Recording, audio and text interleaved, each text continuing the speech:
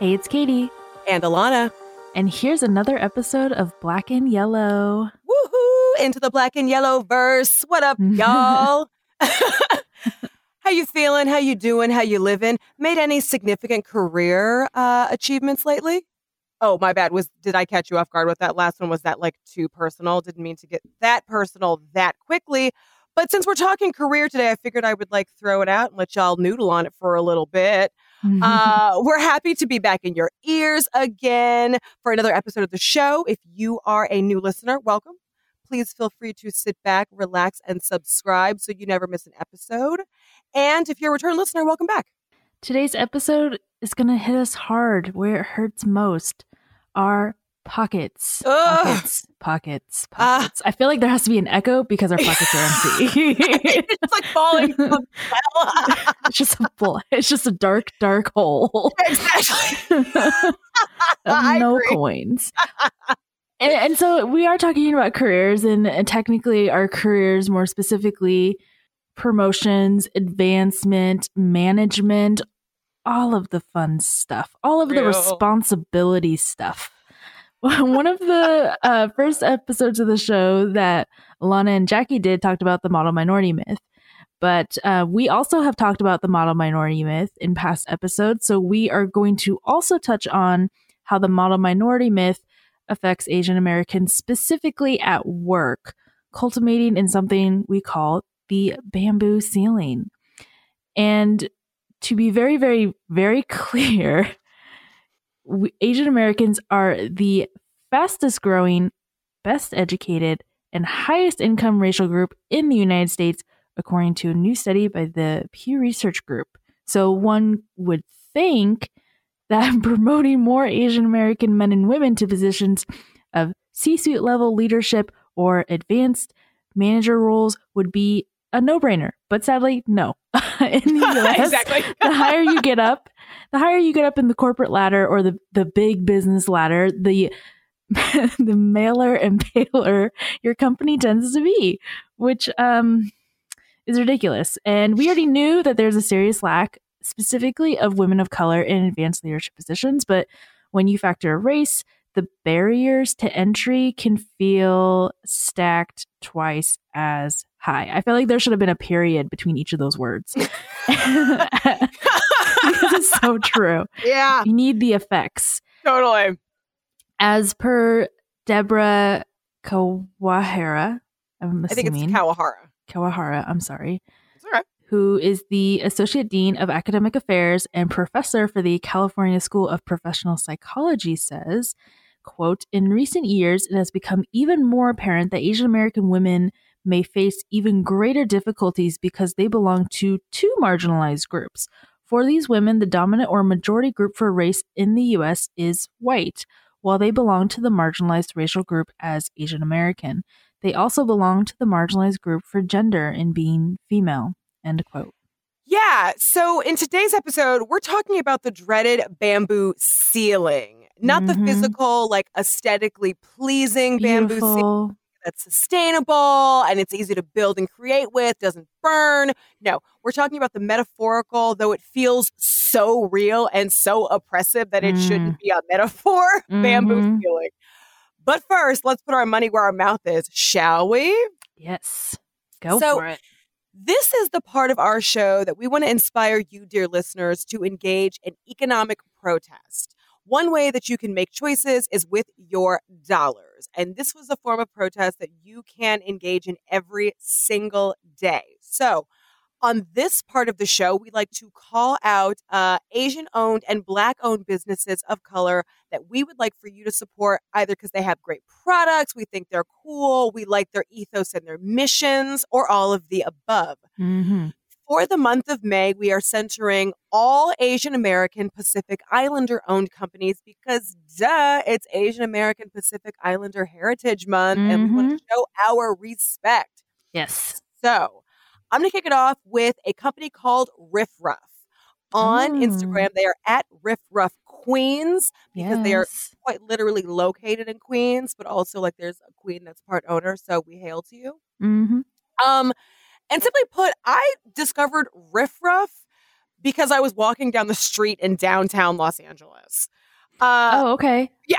Tell me more. I need more This context. is one of those like discoveries in real time. And then you're like, oh my God, this is great. I got to put this on the show. So Riff Raff makes shoes for your dog that are as adorable and cute and sweet as they are like totally dope and sickening. So I was walking around downtown Los Angeles this weekend with a friend attempting to feel like normal and kind of reconnect to that part of Los Angeles because I haven't really been there in a while. And so I braved being social and just sort of walking the streets of downtown, seeing what survived the pandemic and what didn't. And while waiting at a crosswalk, I saw a lady walking her dog, and her dog had some dope shoes on.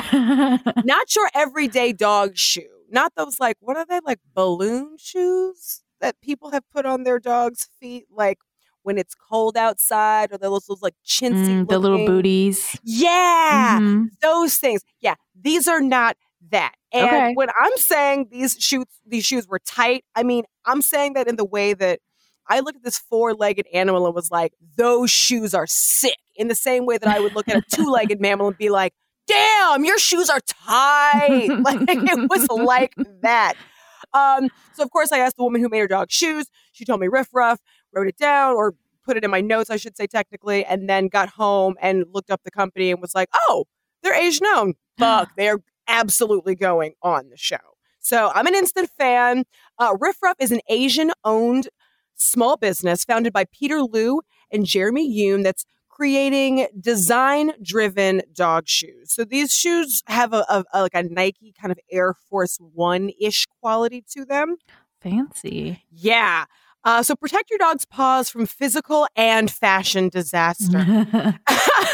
So their shoes, the flagship style is called the Caesar, named after Peter's dog, which I believe is a Frenchie. And they are the cutest, dopest shoes that even your like most critical sneakerhead and most critical hype beast would absolutely get behind. They only have one style so far, but you know, I'm sure they've got more styles in the works. If we support them, they'll make more. There you go. So get style and paw protection for your 4-legged best friend at riffraffqueens.com. I will put a link in show notes. What you got, Katie? Not that. So I have the Paper Project.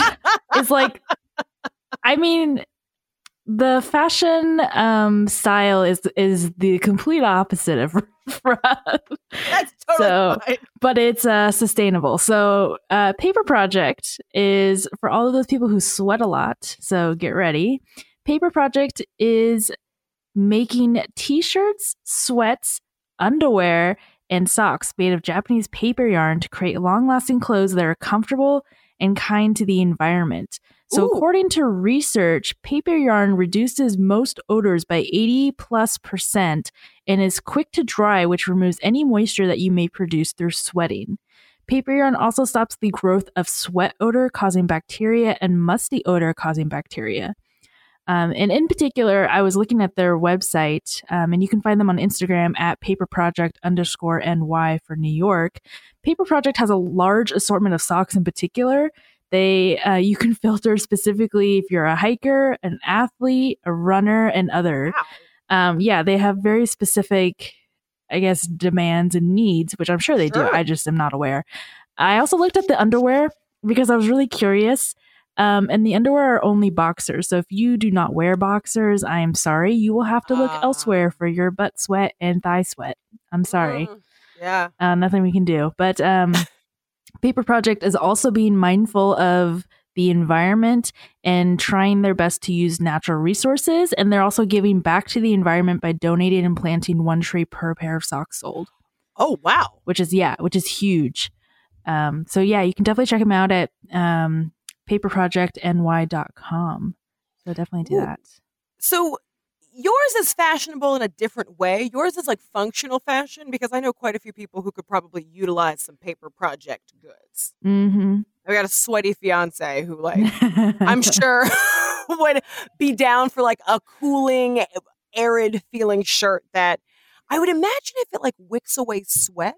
Mm-hmm. I wonder if the like dreaded pit stains that, you know, if you're a heavy sweater, if you leave in shirts, I wonder how Paper Project paper project products, say that 3 times fast, would affect that. I wonder if that then gets banished too.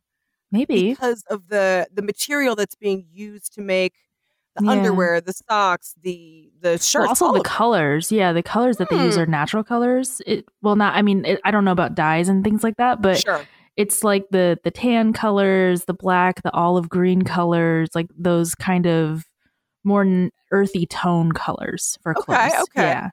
Dope. Yeah. Huh. A little food for thought there. A little fashion, a little function. A little We'll drop research. both of these links in show notes. Also helping build trees, like, Yeah, be we kind need to the that. environment. Exactly. And yourself. Mm-hmm. Okay. Let's get to talking about the bamboo ceiling, shall we? We shall. You're like, oh, great. Here we go. Well, let's just lead this off with a personal question. Yes. Like, I'll ask you, do you Okay. have any experience with the bamboo ceiling, be it witnessing it in your personal life or via friends, family, loved one, the media? What's your experience with this? Yeah, I have a lot. I have a lot of examples. So let's see, where should I start? So I'll say one. I knew, or I had a colleague a couple years back. I mean, we're still technically colleagues, but I don't talk or associate with them. And they identify within the Pacific Islander diaspora. And they had talked about their upbringing and their history in the field of higher education, because that is where most of my professional colleagues come from. Mm-hmm. And the terrible thing with them in particular was I think they had multiple degrees. So I think they had multiple bachelor degrees and multiple master's degrees. And they were adjunct professors at multiple colleges across the state and across multiple states, I think.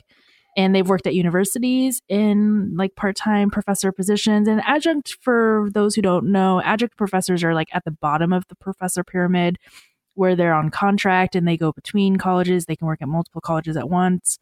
But it's never a guarantee that they'll be there the next quarter semester. And so this particular professor has worked at many colleges, many universities. They're widely known in our state. They go to all the conferences. They've done keynotes. They've done performances. They do all of the things, and yet they can't land a job or be promoted for who knows what reasons, right? So that was one of the examples that I had, and they had I think they had 2 master's degrees. And they still weren't. Yeah, it was just super rough. And they went to like a really prestigious school on the West Coast, and yeah, still didn't do anything. So there's all these things. And then let's see, I had another example too. Bamboo ceiling. I feel like I can't really use myself as an example because I don't. Why can't you? I don't know for my particular scenario if it's the bamboo ceiling or if it's the glass ceiling or if it's something else. Because the only reason I say that is because in my job there is no next step. So my position doesn't have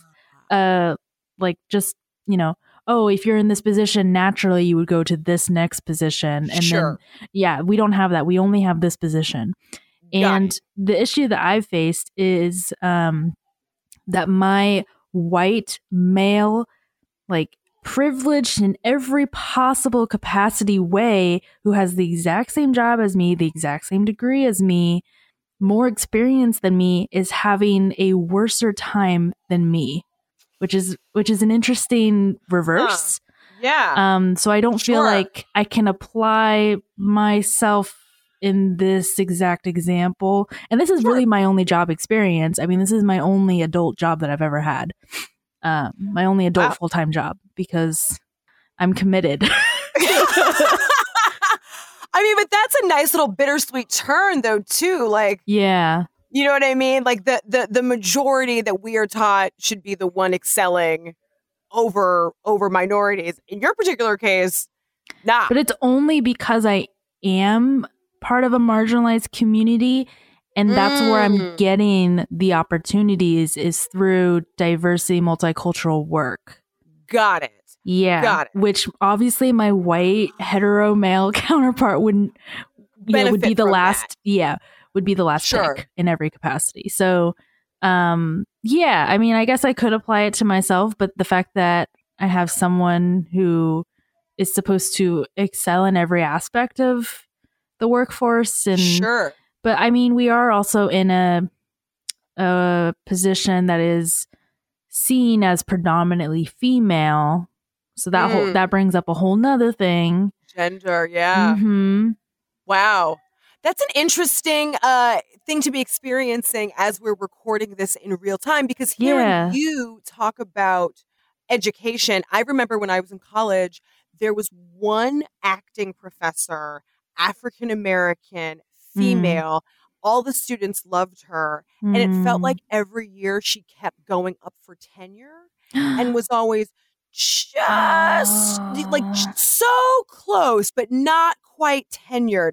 And I remember I went there all 4 years, and it felt like every so often there would be a petition or some sort of movement to help. I will not put the professor's name on blast, but to help this particular individual get tenure.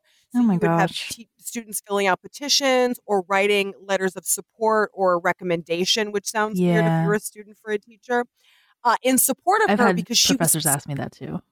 Okay, so that's not crazy uncommon. It's not crazy, no. Okay, yeah, wasn't quite it's sure. It's normal.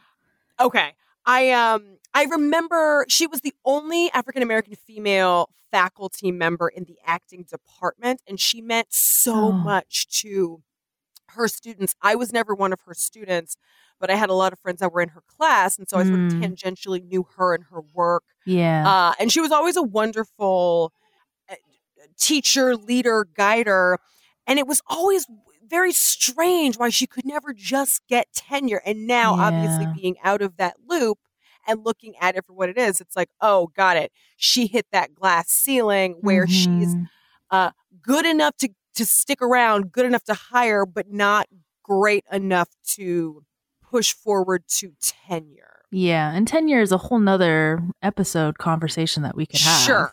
Because I can think of the same thing with, at least where I work, and with professors looking at tenure and the tenure process and the professors of color that we have. And I can distinctly remember, specifically an Asian American, East Asian American, I should maybe emphasize, where he went through the tenure process. He wore suits every day to class. And I didn't work at the college that I work at now then. I just happened to know this individual before I worked there, through family, and wore suits every day, was looking like super sharp and like those Asian American men in the movies, and he dressed wanting the job to the nines. Yeah. And the tenure process, at least for us, is a 3-year commitment. So a 3-year commitment of dressing up to the nines, teaching in the dress shoes and all. And then literally as soon as he got tenure, it was the sweatpants came out. And I remember distinctly one day, bright red hoodie and bright red sweatpants. Ooh. With a bright blue backpack like Mario. Wow. Walking around campus. Hey. Well, he was already tenured, so he was like, look, I got this job for life now. Yeah. You can't fire I me. dressed the part and like played the role you needed me to. And now I got it. Like I can do my red on blue. Like, please let me live my best Mario life. Yeah. But I mean, I feel like it does feel like education, you do hear about this a lot. I've got friends that are going through the education system now that are encountering different barriers and obstacles. But I feel like this also is applicable to like law in terms of making partner at a big firm. I've got a handful of attorney friends, and they're setting their sights on essentially making partner and noticing here and there obstacles and barriers are beginning to creep up that either were never clear to them before, or they thought that their work was good enough, or their input was valuable enough, or, add in any or here. And now they're discovering, okay, good, but not great. If I want to make partner, it seems like the higher up I go, the less Black, the less female it becomes. I also have a couple of friends that work in the finance and I guess, financing and accounting. That's what I'm looking for. Yeah. Space. And they're finding that becoming a CPA or a CFA and actually like going out to get clients is somewhat challenging. Oh, yeah.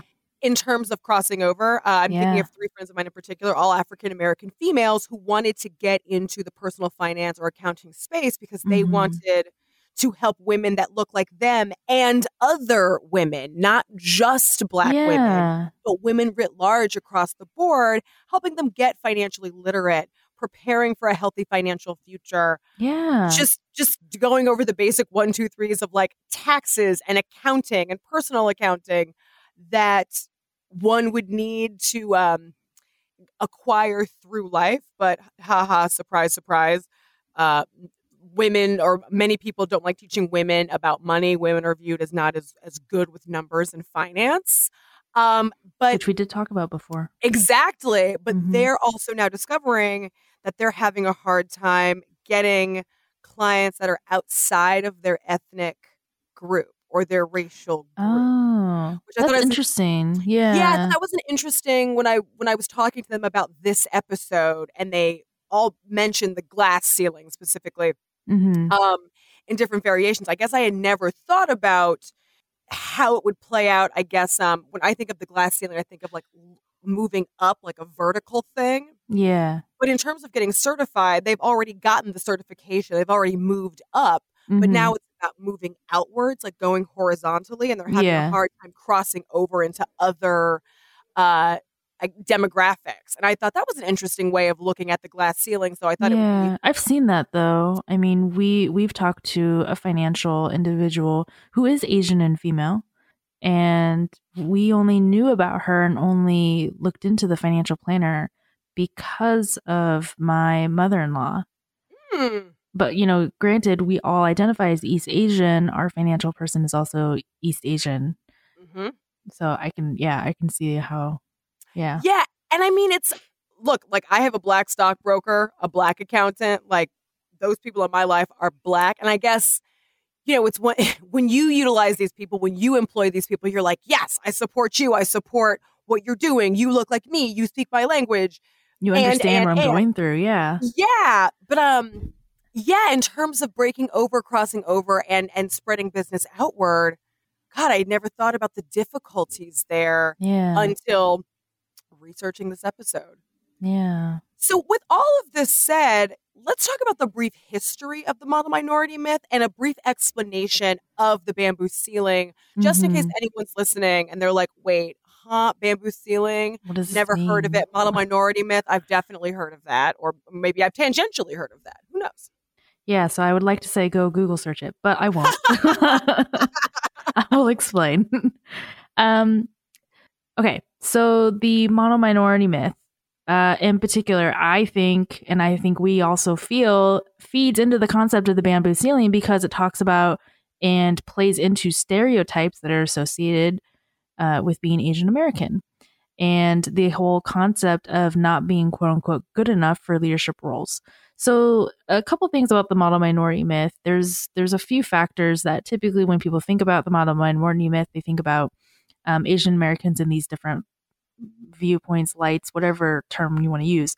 So a lot of people, when they think of model minority myth, they think of Asians as overachievers. They think of them as smart, hardworking, successful.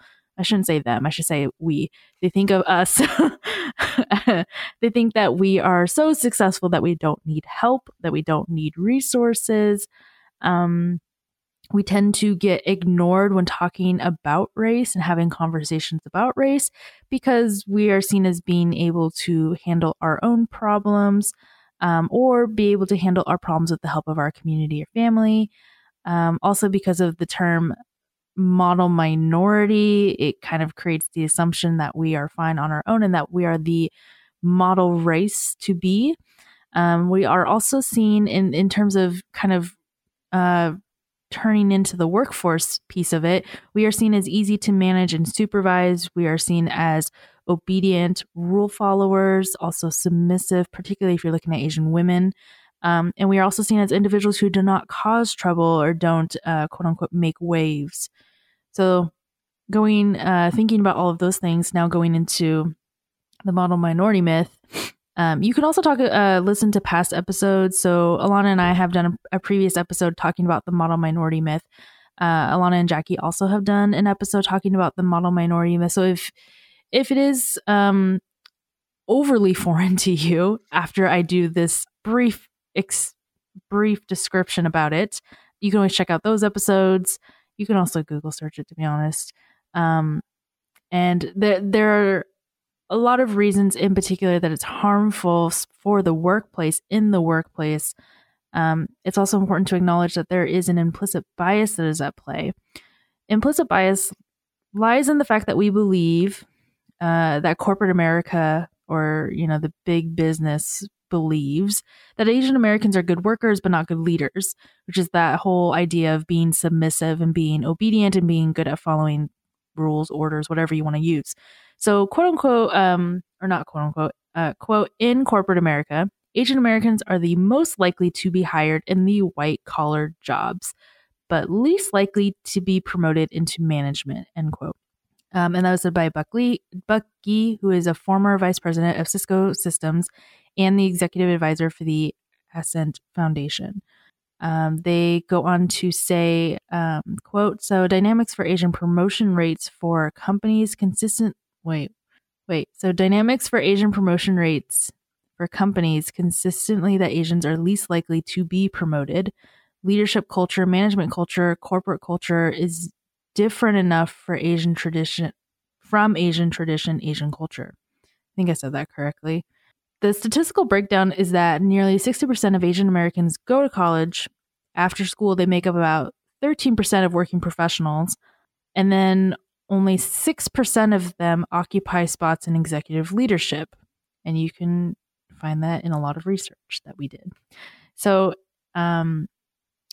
G continues to say that in America, what we look for are bold, risk-taking leaders, and those are culturally incompatible with what you see in China or Japan, or we could say Korea or India or all of those other places, but they didn't include that. And so those people brought up with those beliefs are looked at as non-leadership material here in the United States, end quote. So food for thought. And some examples, in case you don't believe anything we just said, there have been numerous examples in the news regarding various legal suits that have been brought forward by Asian American women in particular in the technology sector. For example, Ellen Pao brought legal action against Kleiner Perkins, Caulfield and Byers, a venture capital firm, for not promoting her due to gender and then retaliating when she complained about it. So being one of two chiefs of staff, she recalls her boss asking her to do things such as helping with his emails and other less befitting work for a chief of staff, such as babysitting his daughter. The other chief of staff, a male, mostly focused on investing while she did all of the things I just mentioned, which doesn't seem fair because they have the same job title. In the case of Chai Hong, she sued Facebook in 2015, not that long ago, for being told she looks and talks differently, was belittled or ignored during meetings, and was asked to serve drinks to male colleagues. However, she eventually dropped the case. And although these cases were not won, they did bring a lot of attention to the discrimination against women, particularly Asian American women, as per the Alliant International University.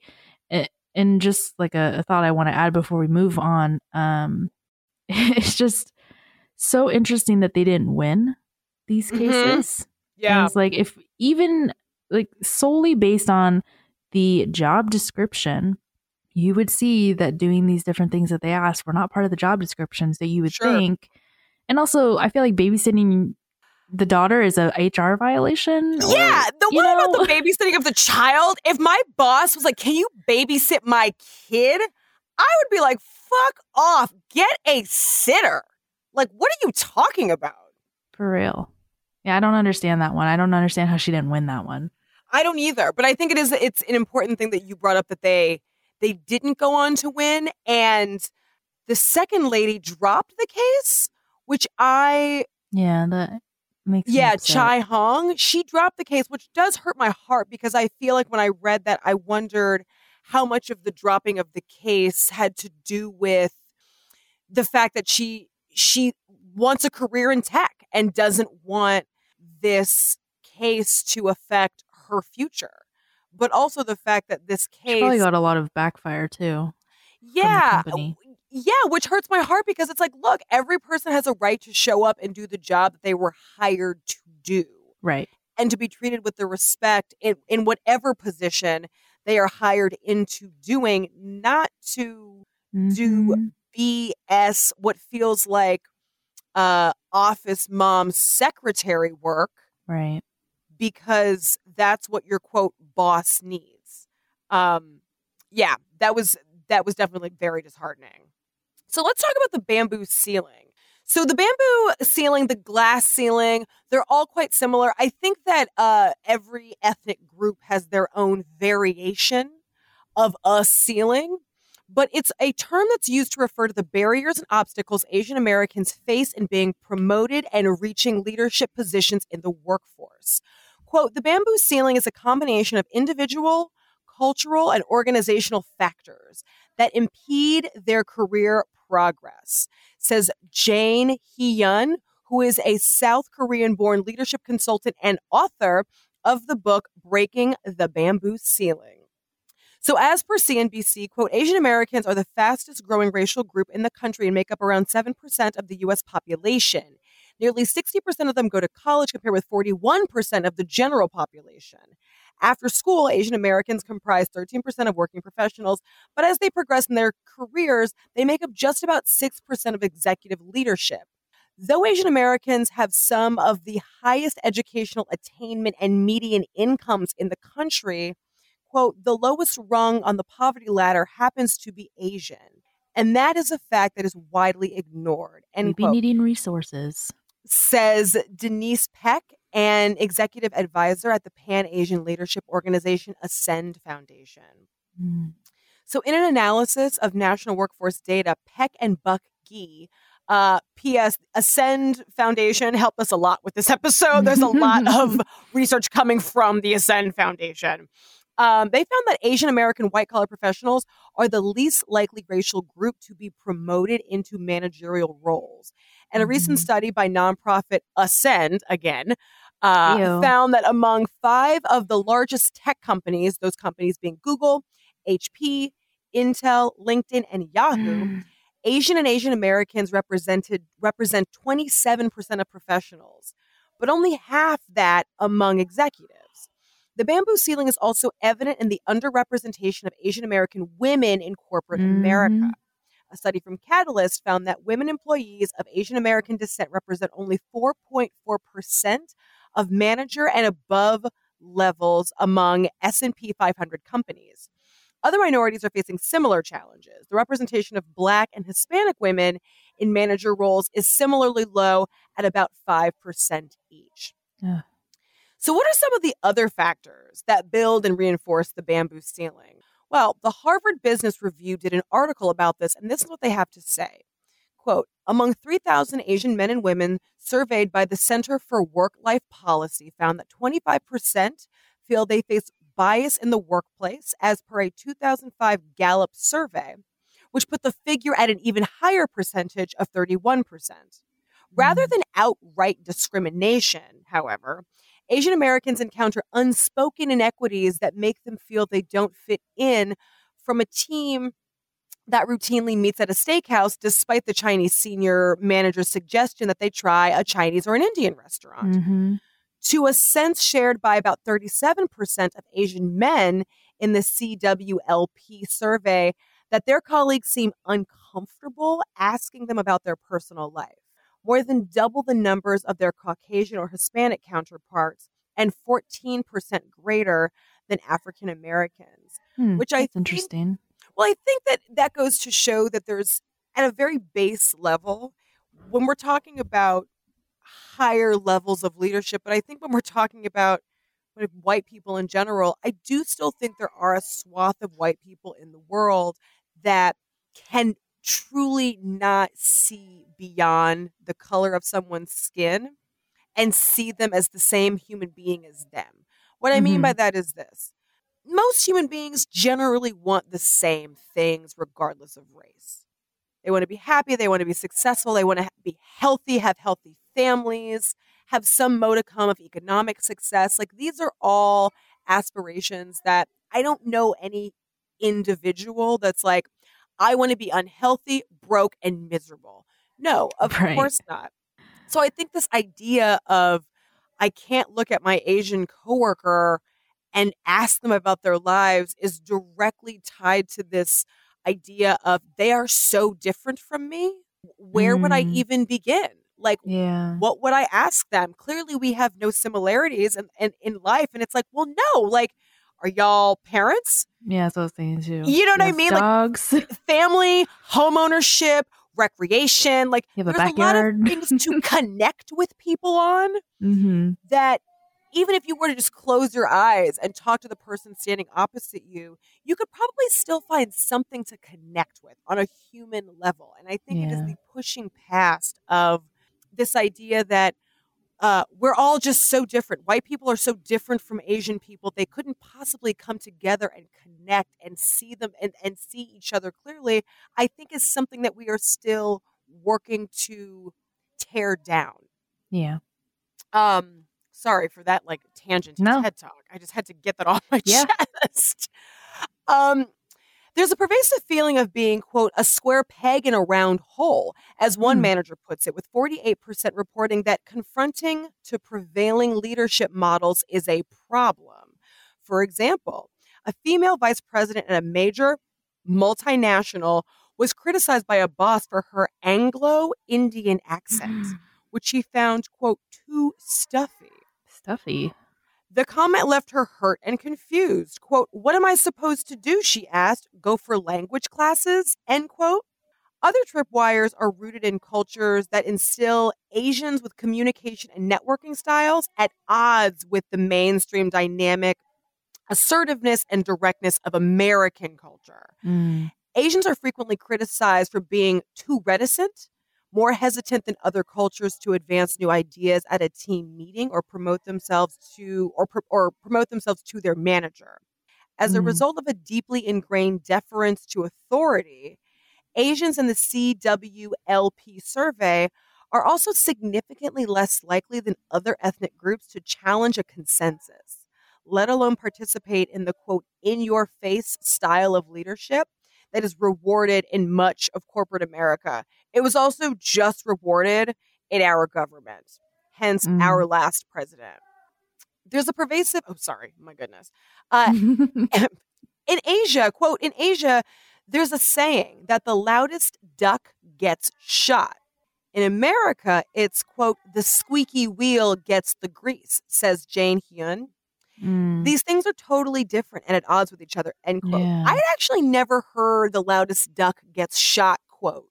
Me neither. Until researching for this episode, and it did give me pause, because I do feel like we tell our kids here in America, like, you got to speak up for what you want. You got to tell people your dreams. You have to tell people what you believe in. The squeaky wheel gets the grease. So I never thought of the counter to that ever, but that's eye-opening. The loudest duck gets shot. Okay. Food for thought. Unless you're a Disney princess. Oh, goodness. The loudest villain gets shot. Disney. There you go. There you go. Okay. The only time Asian Americans do appear to be in leadership is when companies are suffering and dying. Quote, research has found that Asian Americans were more likely to be promoted to CEO when the organization was on a decline, because decision makers believe Asian Americans are inclined to sacrifice their self-interest to improve the welfare of others, researchers wrote. Ooh. When companies want to take risk and grow, corporate America prizes leaders who are perceived to be charismatic, extroverted, assertive, and bold, and they're more likely to assume these are inherent in tall white businessmen. End quote. Ouch. I know. That hurts. Because basically what that's saying is, like, Asian Americans think of everyone else, but nobody thinks of them. That's terrible. Well, also, we can be charismatic and extroverted and assertive and bold. We're not all, like, ugly and introverted and submissive and not bold. Yeah, and I think this is also where Black female CEOs, like Black females, are also hired to companies. Also, when companies are suffering, yeah, and I think that part of that has to do with, a company is suffering.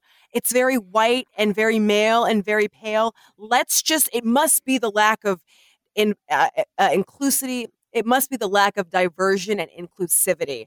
Quick, let's get any person of color that's already in the company that's not like a new hire to visually show to the outside world that we are doing the best that we can to change the company, when in reality, you're not actually changing it if you're not changing the toxic corporate culture or the toxic business practices that led your company to be on a decline. And that's how colleges try and promote themselves to get students of color to attend their colleges. They post posters of students of color, and they make it seem like they are students on their campuses. Ooh, the plot thickens.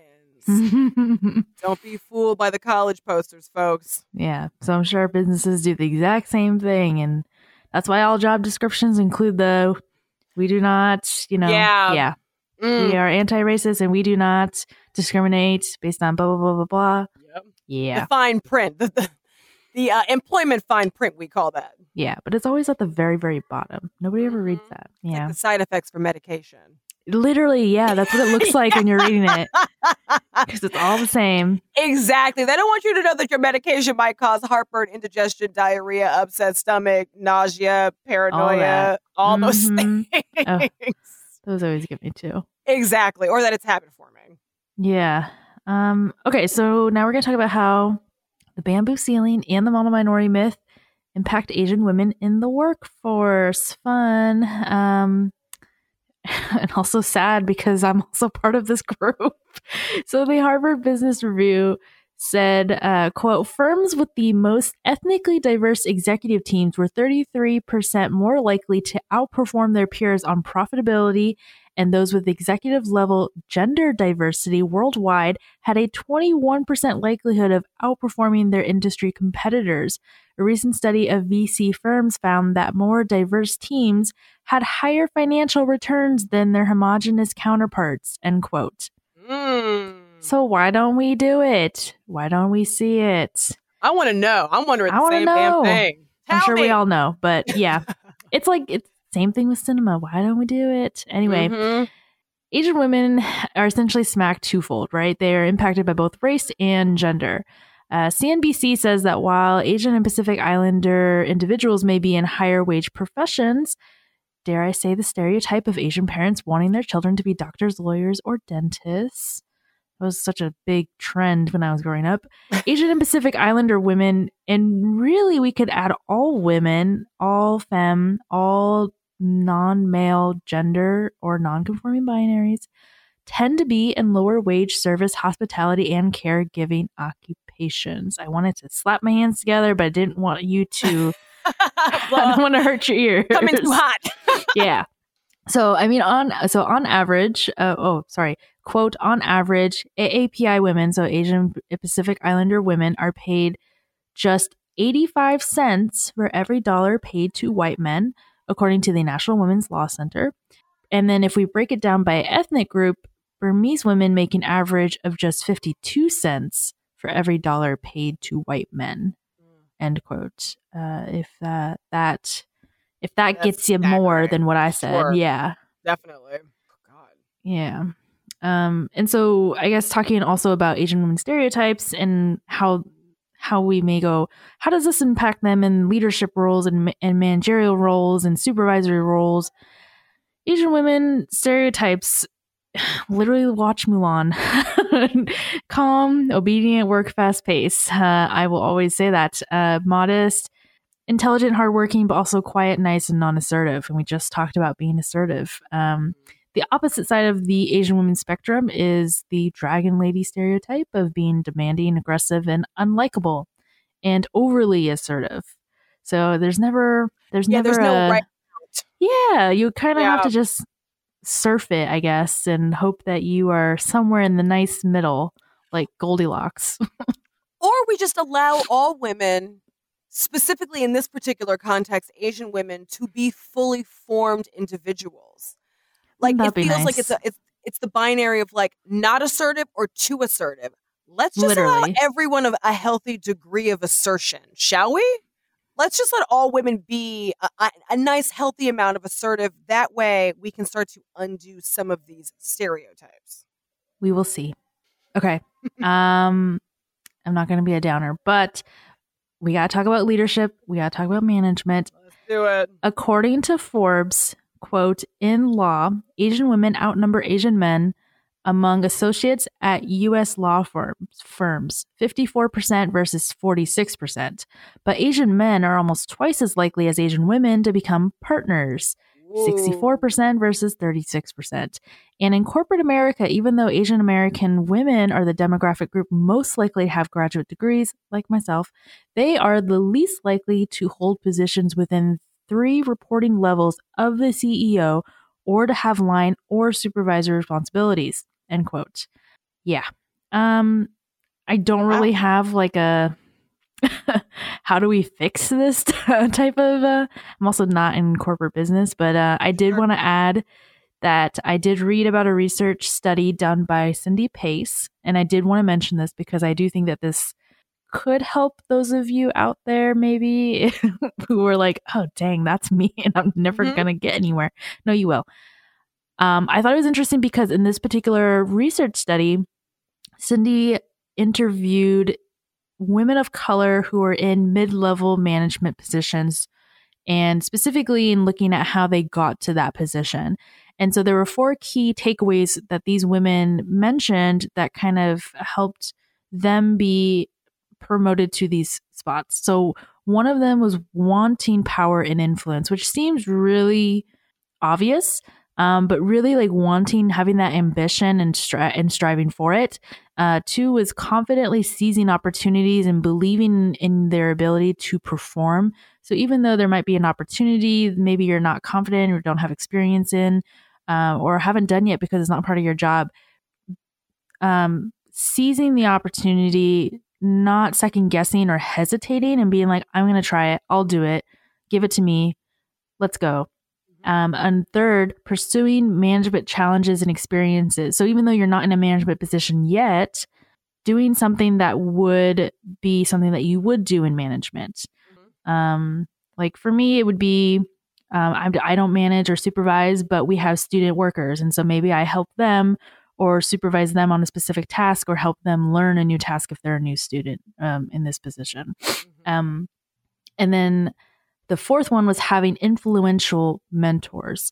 They did mention that some of the mentors were male, some of them were white men, but having mentors that are influential seemed to be really key to kind of help guide you. So having a senior like level management individual mentor you, teach you all the ropes, teach you all the things that will benefit you once you are able to get to this position, or I guess that will help you get to that position. So experiences that will purposely help you and build the things that you need for that job interview.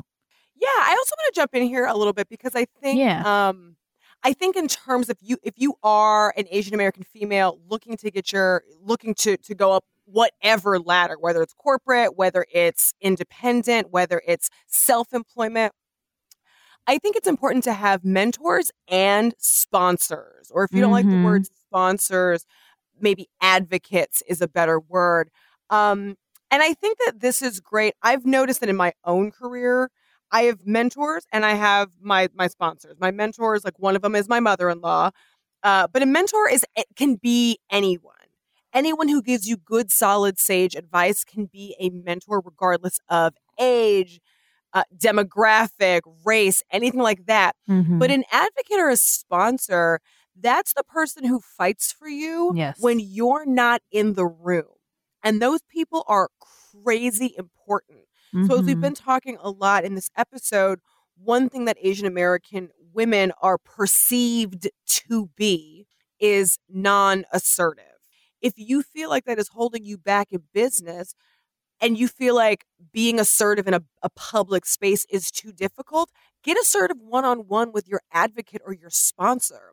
the person who knows your desires and then can go into these big rooms and advocate on your behalf. Because sometimes all it takes is one person to know your dreams, ambitions, goals, who can go in there and be your mouthpiece if they think that you are the right person for the job or the project or the, I don't work in corporate America, job project or anything similar to. But what that was brought to mind as you were reading that is sometimes all you need is one person to know what your goals and desires are. And one person can then go into 2 and 3 and 4 if you feel like you are someone who has a hard time verbalizing their wants and desires. It doesn't always have to be in front of a bunch of people in a public setting. It can be one-on-one. Just a little food for thought. Yeah. Also being mindful of those people who are those types of leaders who do say names at the table. Because, I mean, I definitely know people who are in those higher positions, but they don't necessarily say people's names at the table. But I know people who do say names at the table who are like, no, my whole purpose of being in this position is to give you professional development, to watch you grow, versus other people who may not say anything. So yeah, it would also depend on that. Interesting. So yeah, like in acting or entertainment, so many names are said because it's generally like, hey, I have this project. Who do you think would be good for it? And that's the perfect position to be like, Katie would be great. You know what I mean? Like, so I think it depends on what fields of work you're in, but I had not considered what you said. Yeah, I was thinking higher education. Sure. Okay. Yeah. So it's type of work. It depends on what type of work you're in. But either way, like, I think if no one knows your aspirations, you're not going to get there. Tell somebody, tell someone that you trust, that you won't feel self-conscious around. Yeah. Yeah. So do we know any Asian or Pacific Islander women in leadership roles? We do, but I felt like we had to research it because yeah, because I mean, they were not so obvious. That is for sure. Yeah, I was like, okay, well, first of all, VP Kamala Harris, right? Got it. Yeah, and then it was like, oh dang.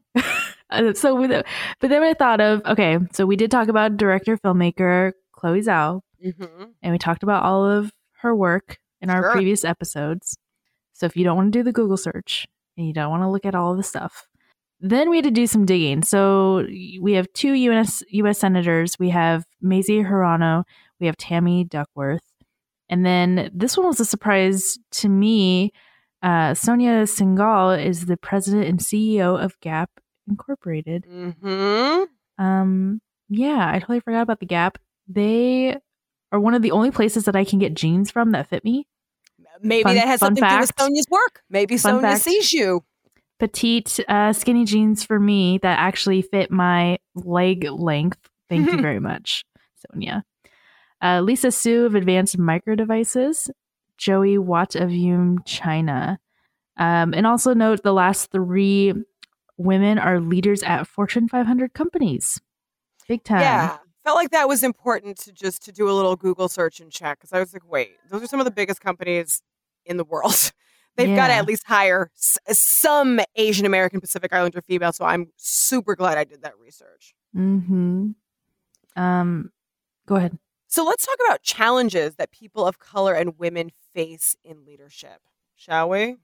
Yes, this was interesting because in real time now, I had this conversation today because I had a meeting with all people of color in, I would say, director type or assistant director type positions in higher ed.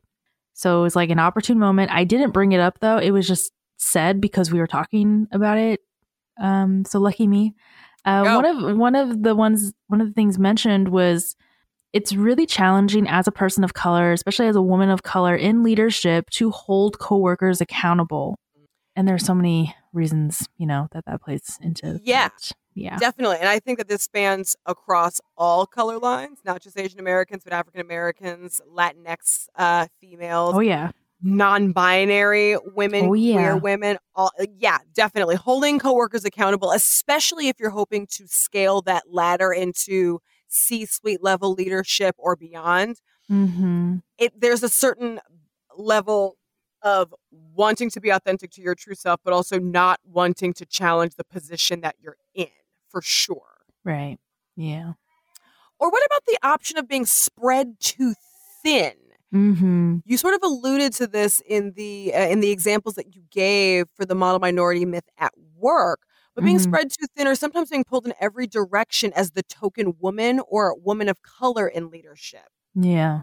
And this can be everything from apparently being asked by your boss to babysit kids, to take notes at meetings, to help a boss with their emails, to setting up the company parties, to doing various small side jobs and projects that they weren't really hired to do, but because they're women or women of color, there's that implicit bias of they must be good at this because they have X, Y, and Z qualities, and also they're women, so they're naturally organized, they're natural nurturers, natural caretakers, whatever the qualities are that some boss higher up is looking to use against the woman who he is saddling with extra work that she didn't get hired for. Yeah. Yeah. Which is really like every movie that you ever see where there's like an assistant or other. But yeah, also not being taken seriously or being seen as like bossy or like censor bitchy. You know, there's so many terms, especially with kids. Like that's something that I have to be really mindful now is when you see little girls and they're talking a lot or they're trying to control everything and people say that they're being bossy. They're not being bossy. They're just being a boss and they're being awesome. Also, so I got labeled bossy a lot as a kid. And one thing that my mother was very quick to let my teachers know is she's not bossy. She has good leadership skills. People listen to her. That's a way to handle it too. Yeah. I don't have a little girl, but I just figure I got to teach. I mean, if you see it in the classroom, because we don't label boys as bossy. That is very much a label that we stick on our little and young women. And so I think that if you do encounter that, feel free to pass that along, because I always thought that was a really great way to swoop in that my mom used that I hadn't quite considered, but she worked in higher education. So there you go. She knows. What about the idea of doing more with less? You know, there's only so much money to go around. There's only so many resources to go around. Can you make the most of whatever small... Of nothing. Yeah, exactly. Whatever small puddle or pocket you have, go for that. Yeah, that's another thing that minority women get saddled with doing. And also competing for crumbs. The mindset that there's only room for one person at the table, so everybody has to compete for that one spot or that one opportunity or that one resource or that one pot of funds or aid or whatever other thing you can think of. Yeah, that totally leads to a toxic workplace environment. That's a real easy place to start, a sort of striking of the match, if you would. Yeah. Or a lot of minority women have to do this, code switching for the sake of the company.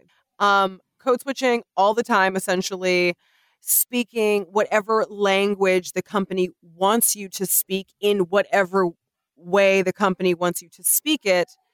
And then, depending on what sort of company you're in, speaking a way that's more comfortable to you because that's the way that you can get work done most effectively. Yeah. Or sacrificing a sense of self in an effort to uphold the values of whatever corporation, big business, whatever you are hired to. Yeah. So with all of this, we've got to give you some good action steps, some good calls Something to positive. action. Yeah, definitely, because there is an upside. This is slowly changing, but we have a lot of work to do. Right.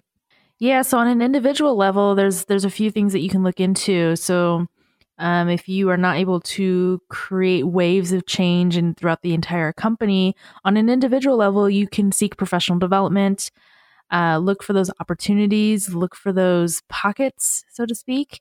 You can advocate to change your hiring process, to change your retention practices, to change your promotion practices at your place of work by talking to HR often, talking to managers often, etc. You can seek and provide resources for leadership development in particular. I know I probably shouldn't promote, but LinkedIn, I know, has a lot of classes that you can take and things like that. Sure. It's a great learning free, tool. Yeah. You can build your professional network, reach out to others in your same positions, outside of your positions, across companies that are similar, and educate your managers of the barriers that we all face as marginalized communities of people in the workplace. Or specifically, even you can educate your manager of your own barriers in your own specific workplace. And something that I did want to mention, I attended a virtual Women of Color conference, specifically women in STEM, women in business, women in advocacy, women in film, women in any and all areas talking. And one of the things that I took away from that was the concept of being at the table and having someone, advocating for you and saying your name at the table, but also this idea that, white men be upset and fearful that we're going to try and compete for their spots, right? Yeah. But rather than fighting, there is this idea that, white men have these resources to build another chair so that we can sit next to them instead of literally throwing them out of their own chair. Mm-hmm. But really, they should give up their own chair for us. But anyway, they could build another chair with their wealth of resources, and we can sit next to them at the table in a brand new chair and represent those who are not represented. Don't have to give up the chair.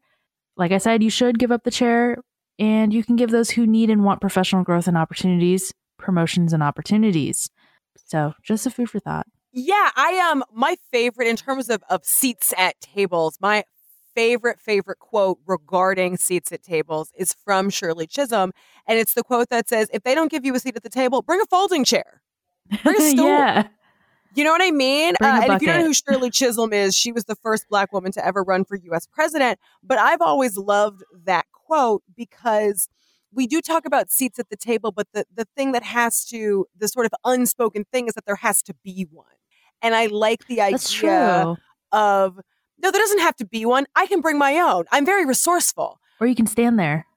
Or you People can lean. Standing. Yeah, exactly. But I think that this idea, I think as we go forward, especially post-pandemic, I think being really married to this idea of having to have a seat, I really want people to feel empowered to bring their own seat. Yeah. Like you can carve out space for yourself at a table where you don't think there is even space. You could squeeze in. For sure. Definitely. But I also think that we need to change what our idea of leadership looks like.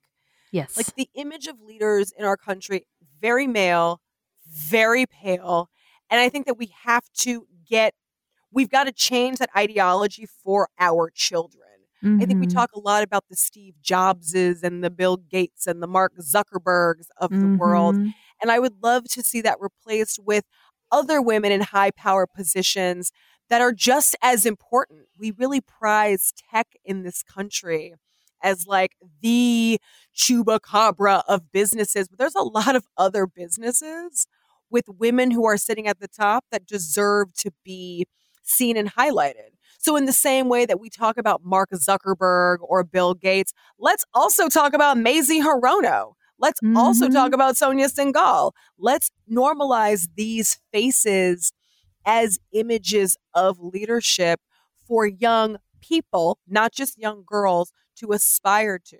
Young men, young boys can aspire to Kamala Harris and can aspire to Chloe Zhao just as much as they aspire to Steve Jobs, Donald Trump, Bill Gates, so on and so forth. Jeff Bezos, that was one that I was also thinking of, so on and so forth. Like, we need to normalize other images of leadership for us as a country to start moving forward with ideas of who can hold leadership positions.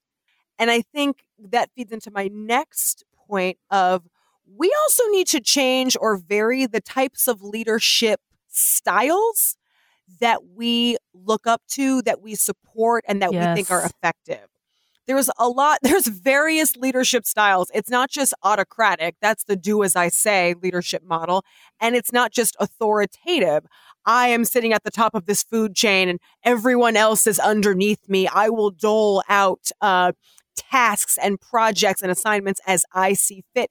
There's a lot of other types of leadership out there that we should be looking to, different kinds of leadership styles, maybe more collaborative leadership styles. Why aren't we lifting up that type of leadership or a democratic or a coaching leadership style or a pace-setting leadership style or a laissez-faire leadership style if you're feeling frisky? But I think that we're so married to this idea of the autocrat or the authoritative type of leadership that we have completely closed ourselves off to what other kinds of leadership can look like, what they feel like, and how they produce results. We pretty much only know the do as I say model. Or if you're talking about Netflix, which that's a company that I absolutely love. Shout out to Reed Hastings and his idea of like no rules. I think he just wrote a book called No Rules Rules with a co-author, and it's awesome. But this idea that we can also trust our employees to set rules of work for themselves that work best for them with the sole goal of producing a great outcome.